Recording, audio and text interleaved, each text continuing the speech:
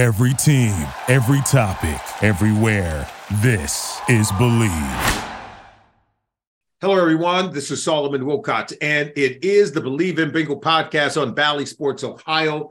And of course, I'm joined by a very good friend of mine. He's a columnist, journalist. He is a phenomenal author, and that is the great Bill Rhoden joining us on the Believe in Bengal podcast. And Bill, look, first of all, hello, and how you doing?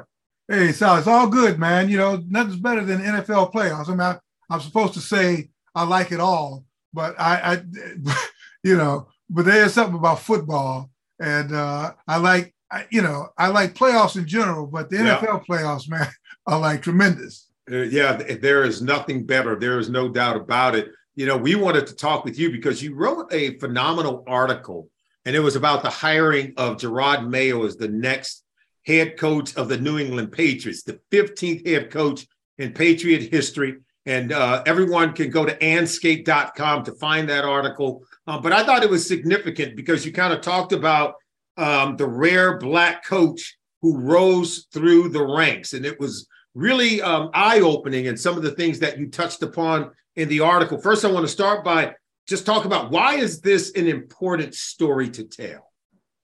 Well, I think, number one, the Patriots have never had a Black head coach. Mm-hmm. So I think in 2024, when we're still breaking barriers, that's an important story, particularly in the NFL. You know, when you look at, Solid, we talk about this all the time.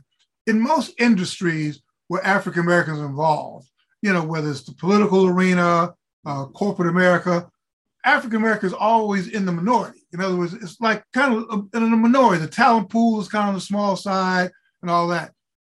Where when you look at the NBA and the NFL, the talent pool is enormous. It's enormous, yeah. Enormous. And it's been enormous for about since probably like the mid-'80s, where we were like so the talent pool to choose from has been there.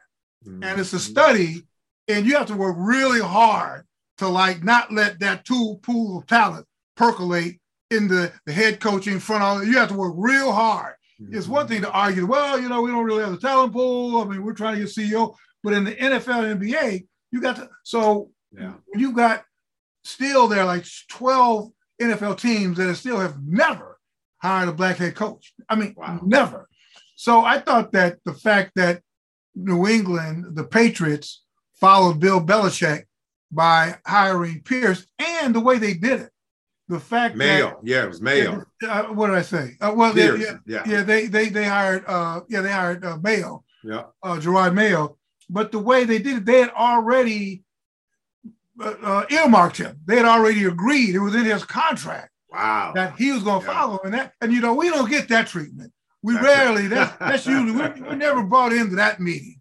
Old boys meeting as the heir apparent, particularly following someone like Bill Belichick, who looms large in that, Boston's a great sports market town.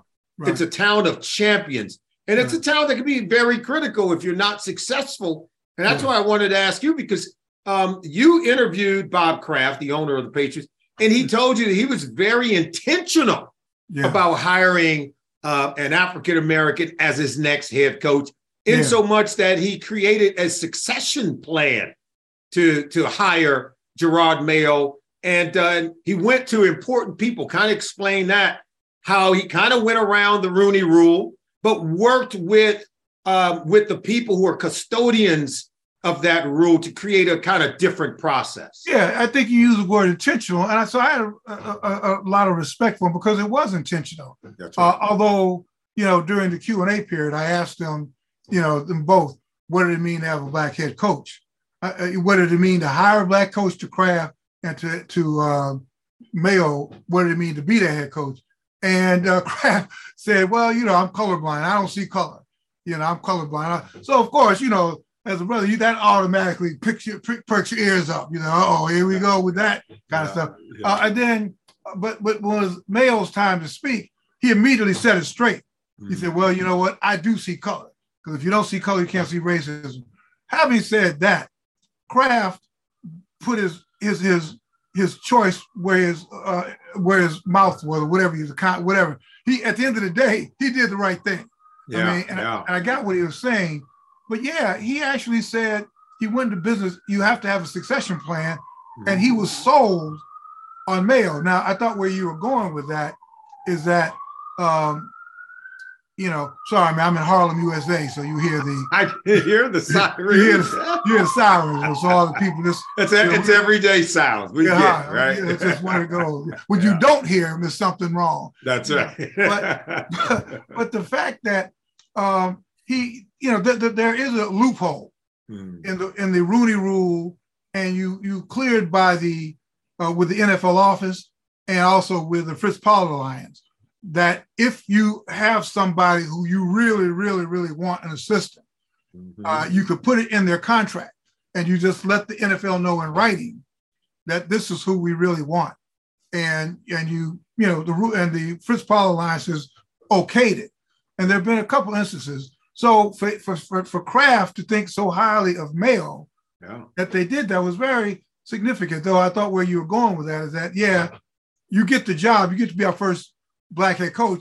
The bad news is that you follow Bill Belichick, and who's won 6 titles. So, but I think, and you mentioned in a previous conversation, I think you do have to give Kraft credit in that he said, no, we're going to do this. We're going to hire I want a Black head coach.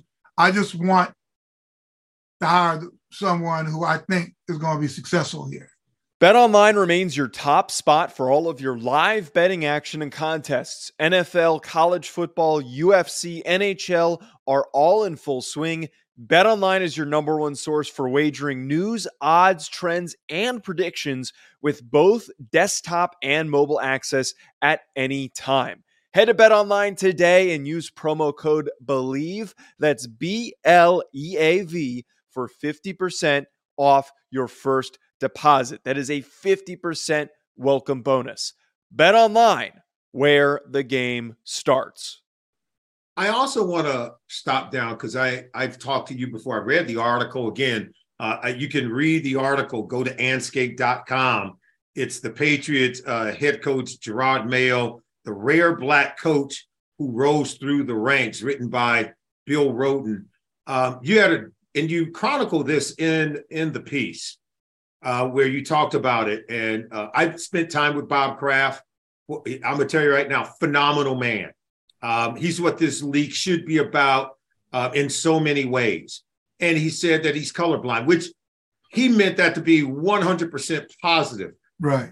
If you know this, you can talk to some very educated and affluent, highly educated and accomplished African Americans who say, no, there's some nuance there. We kind of want you to still see my color, but still believe in me at the same level. Right. Still believe that I am capable of accomplishing great things. Right. So it's okay to recognize color, but it's not seen as a demerit, just like Jerod Mayo talked about if someone was disabled and you hired them, or if it was a woman and you hired them. Can you see what they truly and really are, but still give them the high praise and confidence that they can get the job done at the highest level? And you talk to them about that, and I would love to hear more about that from you. Yeah, and I think that was I just thought it was so profound. It was really insightful on Mayo's part to clarify his position after the owner, by the way. I mean, remember, this is like their first public appearance, and he's kind of contradicting him, when the owner says, well, I'm colorblind. And then Jerod says, well, I do see color, because if you don't see color, you don't see racism. But I thought it was very insightful, because not just that, but like you said, you see people for who they are. If somebody's quote unquote disabled, or you see these superficial markers, you don't use that superficiality as an excuse to not hire them. Mm-hmm. You look beyond that, as Kraft did. He said, I've seen this guy. I've seen him coach. Yes. He's been on my staff. I've heard him. I've heard how he reacts to people. I think this is the person to lead this organization. And I do want a Black person to lead this, but I ain't just gonna give the job away. That's right. I'm just going, this is still the pros. That's right. That's right. But given all that, this guy checks all the boxes. Now, as you know, man, we just saw in another sport, the Milwaukee Bucks just fired Adrian Griffin. After not even the All-Star break.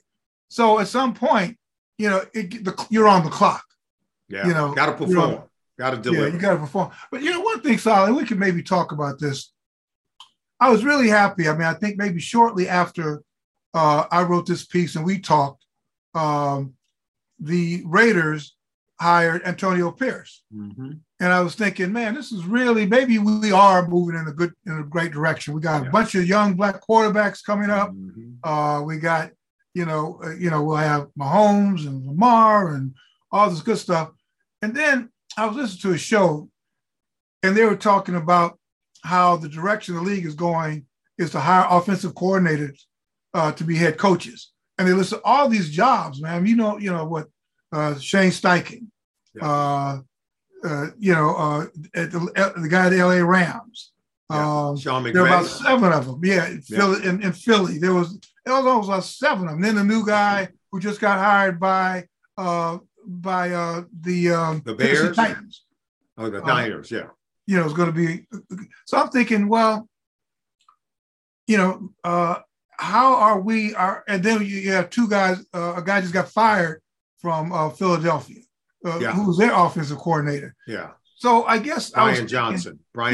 Yeah. So I was thinking, okay, well, it's good, and I'm glad we got 2. But as I'm listening to all this, it just seems like we still have a steep hill to climb. I mean, as aspiring African-American head coaches. And they're talking about all these. Now we're moving into the offensive coordinator once again is a launching pad. So I don't know, man. That wasn't necessarily a question to you, but I know I was really pleased that Mayo got the job and that Pierce got the job, both defensive guys. But, are we going to make a real serious dent in this thing? I mean, I know we are eventually. I was really pleased that you brought out this really organic and nuanced conversation between yourself, Jerod Mayo, and the owner, Bob Kraft. And it seemed like it was a comfortable conversation, whereas many times there are people in the room can feel very awkward when there's a conversation surrounding race. And even to point out a successful moment by someone who's African-American, that someone else could see that maybe as boastful or cringeworthy. I think we have to be at a place now where we can have that nuanced conversation and grow as a result of it. Because as you well know, the reason why we sort of earmark these accomplishments, because it wasn't always the case where the opportunity was there for it to be accomplished. And I think that in and of itself is a celebration that things are moving forward. Yeah. You're right. And Kraft, but you've been around him.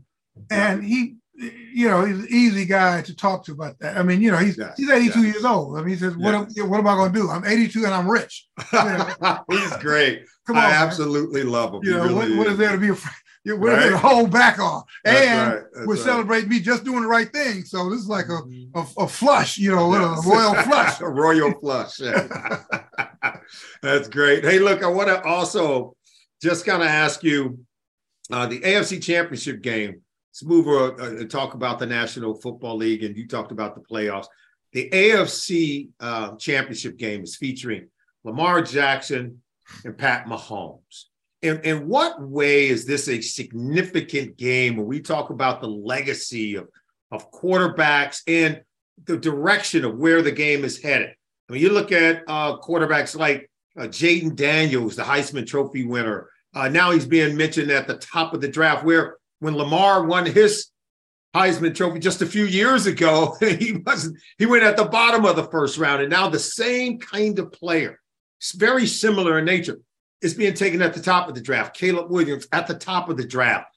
In a lot of ways, Lamar Jackson has given them a template or a prototype for what a new age quarterback looks like in the NFL.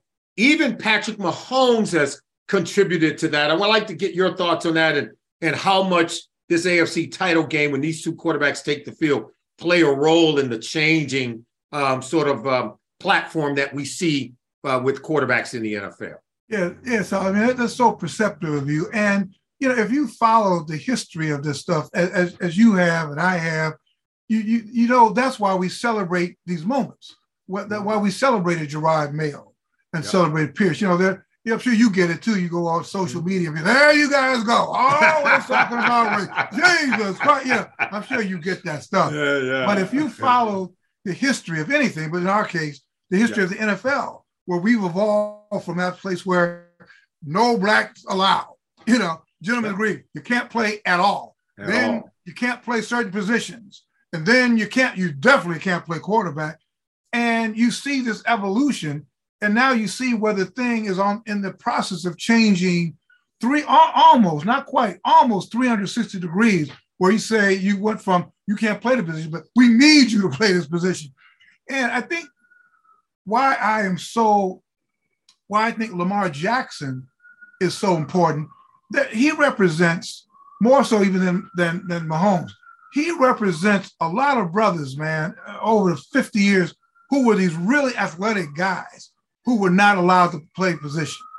Guys like Lamar were like immediately switched to wide receiver, immediately switched to defensive back, immediately made running backs. Mm-hmm. And remember, even when Lamar got in the league, there were guys that, he's really big. He did hear about it, didn't he? He heard it. It echoes. He still remembers that stuff. So, but a guy like they'll say, well, what about Mahomes? Well, Mahomes is a really good athlete, but he's not the kind of athlete who they would have made a defensive back.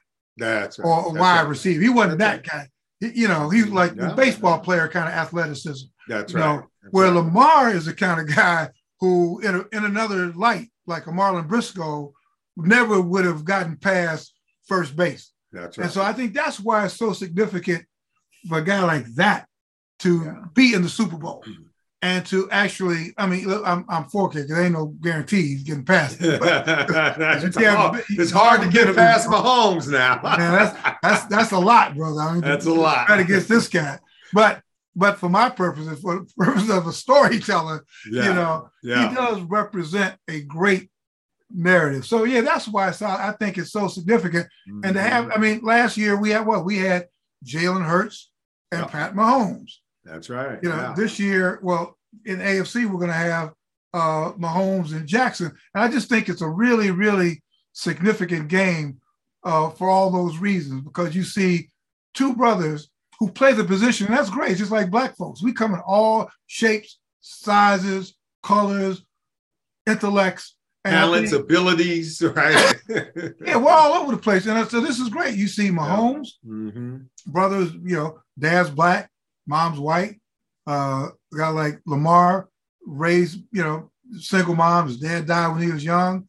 But boom, 2024, here we are. We're both at that mountaintop, and I think it's great. That leads me to this question, because the offensive rookie of the year to me is hands down C.J. Stroud. C.J. Stroud played at Ohio State, had a great rookie season. Not enough, I don't think enough people even know maybe what he went through in his early years. Yeah. And the story of his father and what he's overcome. And when I read the story, it made me so proud of him, because I grew up in Compton, California. I know what it is to have those early struggles in life and still be focused on your goals and not be deterred one way or the other. You pursue a higher education, become a better person so that you can have a career, so that you can take care of yourself and your family, right? And here's a young man whose father was committed to a life sentence as he's going into high school. He's living above a storage unit in an apartment through his high school years in Rancho Cucamonga in California, nearby where I went to high school, by the way. And he walks the straight and narrow. He does what he needs to do to have opportunities, right, to change his life, and he cashes in on it. And just as he's about to cash in on it, be a high draft pick, you know what? He's hearing talks that he doesn't have the aptitude to play the position. Yeah. And I watched as he was drafted. He when he hugged the commissioner, when he walked across that stage, he had tears in his eyes, because he realized that by that much it could have been taken away, not by his merit, by his merit, he earned the right to have the opportunity to play in this league. But yet there were still things being brought up to try to snatch that opportunity away. And when he had a chance to do it, the Texans, they overlooked all of what was said. They drafted him, and look at the season that he produced. What comes to mind as you encapsulate that entire story, and what does that tell you about this young man? It tells not him, but almost the history of Black people, man, in this country. I mean, whenever I see whether it's Barack Obama or anybody, and I just think of our history in this country and everything that you had to overcome to be great, because it's not laid out for us. It's almost like every Black person I see who's like a CEO said, you weren't supposed to be doing this. This was not laid out for you to do this. They're a unicorn, right? That's kind of the term. Yeah, he was called a unicorn. How'd you survive? How'd you let that happen? And so when you see the narrow to sports, when you see a guy like C.J. Stroud, there are a lot of stories like that. Yes, I mean, Lamar was not exactly like that, single mother, but when you see what this brother has accomplished, he like you said, he easily could have been derailed. He easily could have gotten caught up in the system. Mm-hmm. But the fact that he didn't, he's spiritually grounded, is to me is beyond a great story. I think it's a story of resilience. It's a story of not being deterred. It's an American story. And I also think, without getting too political, but getting a little political, when I think of what happened to a Black woman who was a president of Harvard, and somebody was clearly targeted, and I just think that we need, as people and as Black people, we need to celebrate each other at a time when, man, people are kind of coming for you. If you were perceived as having achieved something, I think we need to really celebrate each other. Celebrate C.J. Stroud. Celebrate Patrick Mahomes. Celebrate Lamar Jackson. So I'm so happy you brought up C.J. Stroud, because you talked to the guy, man. Yeah. Man, great kid, man. Even keel. Yes. Optimistic after the game on Saturday. Mm-hmm. He really had great things to say about Lamar. Yeah. And again, it kind of flows into that thing about Lamar getting older. That's right. Because, that's right. I mean, this guy's only 20. Yeah. I think he's like 4 or 5 years younger than Lamar. Because, man, when I was in high school, I'm looking up to this guy,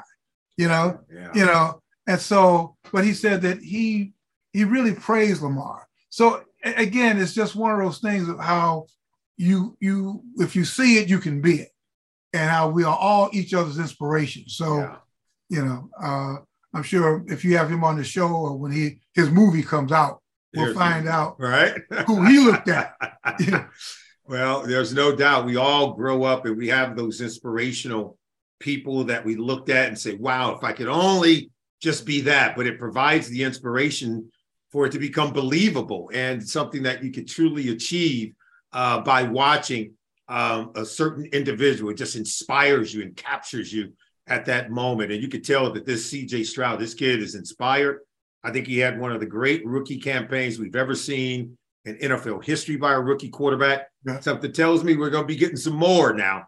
That kid, he has unique talent, and I think he's a very unique person. I want to talk to you. Lastly, my last question is about those Detroit Lions. We're seeing things happen that hadn't happened in Detroit for their football team since the 1950s. I mean, come on, man. Right. It's a long time. They're one of 4 teams in the NFL that has never even been to a Super Bowl. I know. Two of those teams are really expansion teams, the Houston Texans and the Jacksonville Jaguars, right? But to be around that long, never been in a Super Bowl, it tells you about the long suffering of those fans there. If they should win out west against the 49ers, what will that mean for the head coach, Dan Campbell? What will that mean for the team and for the town of the people in the city of Detroit?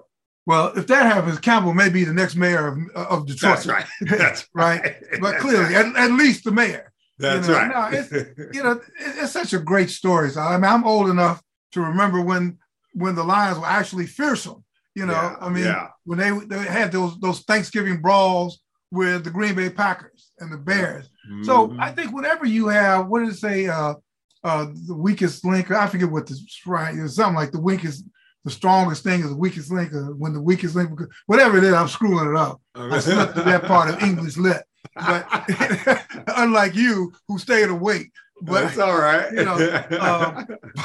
But it's just a great story, man. And if Detroit, and I think they had to look at that Green Bay game and all of a sudden be fortified. Then wait a minute, these guys can be had. Now I know that that's the wrong thing to do, but it had to be. You see a Green Bay team, and with Jordan Love, by the way, going out there in a monsoon. That's right. Coming within a couple missed field goals and a couple bad decisions by dethroning San Francisco. So yeah, I think it'll be a great story. Now, when you were tearing the narrative, I'm thinking, well, what do the ratings people say?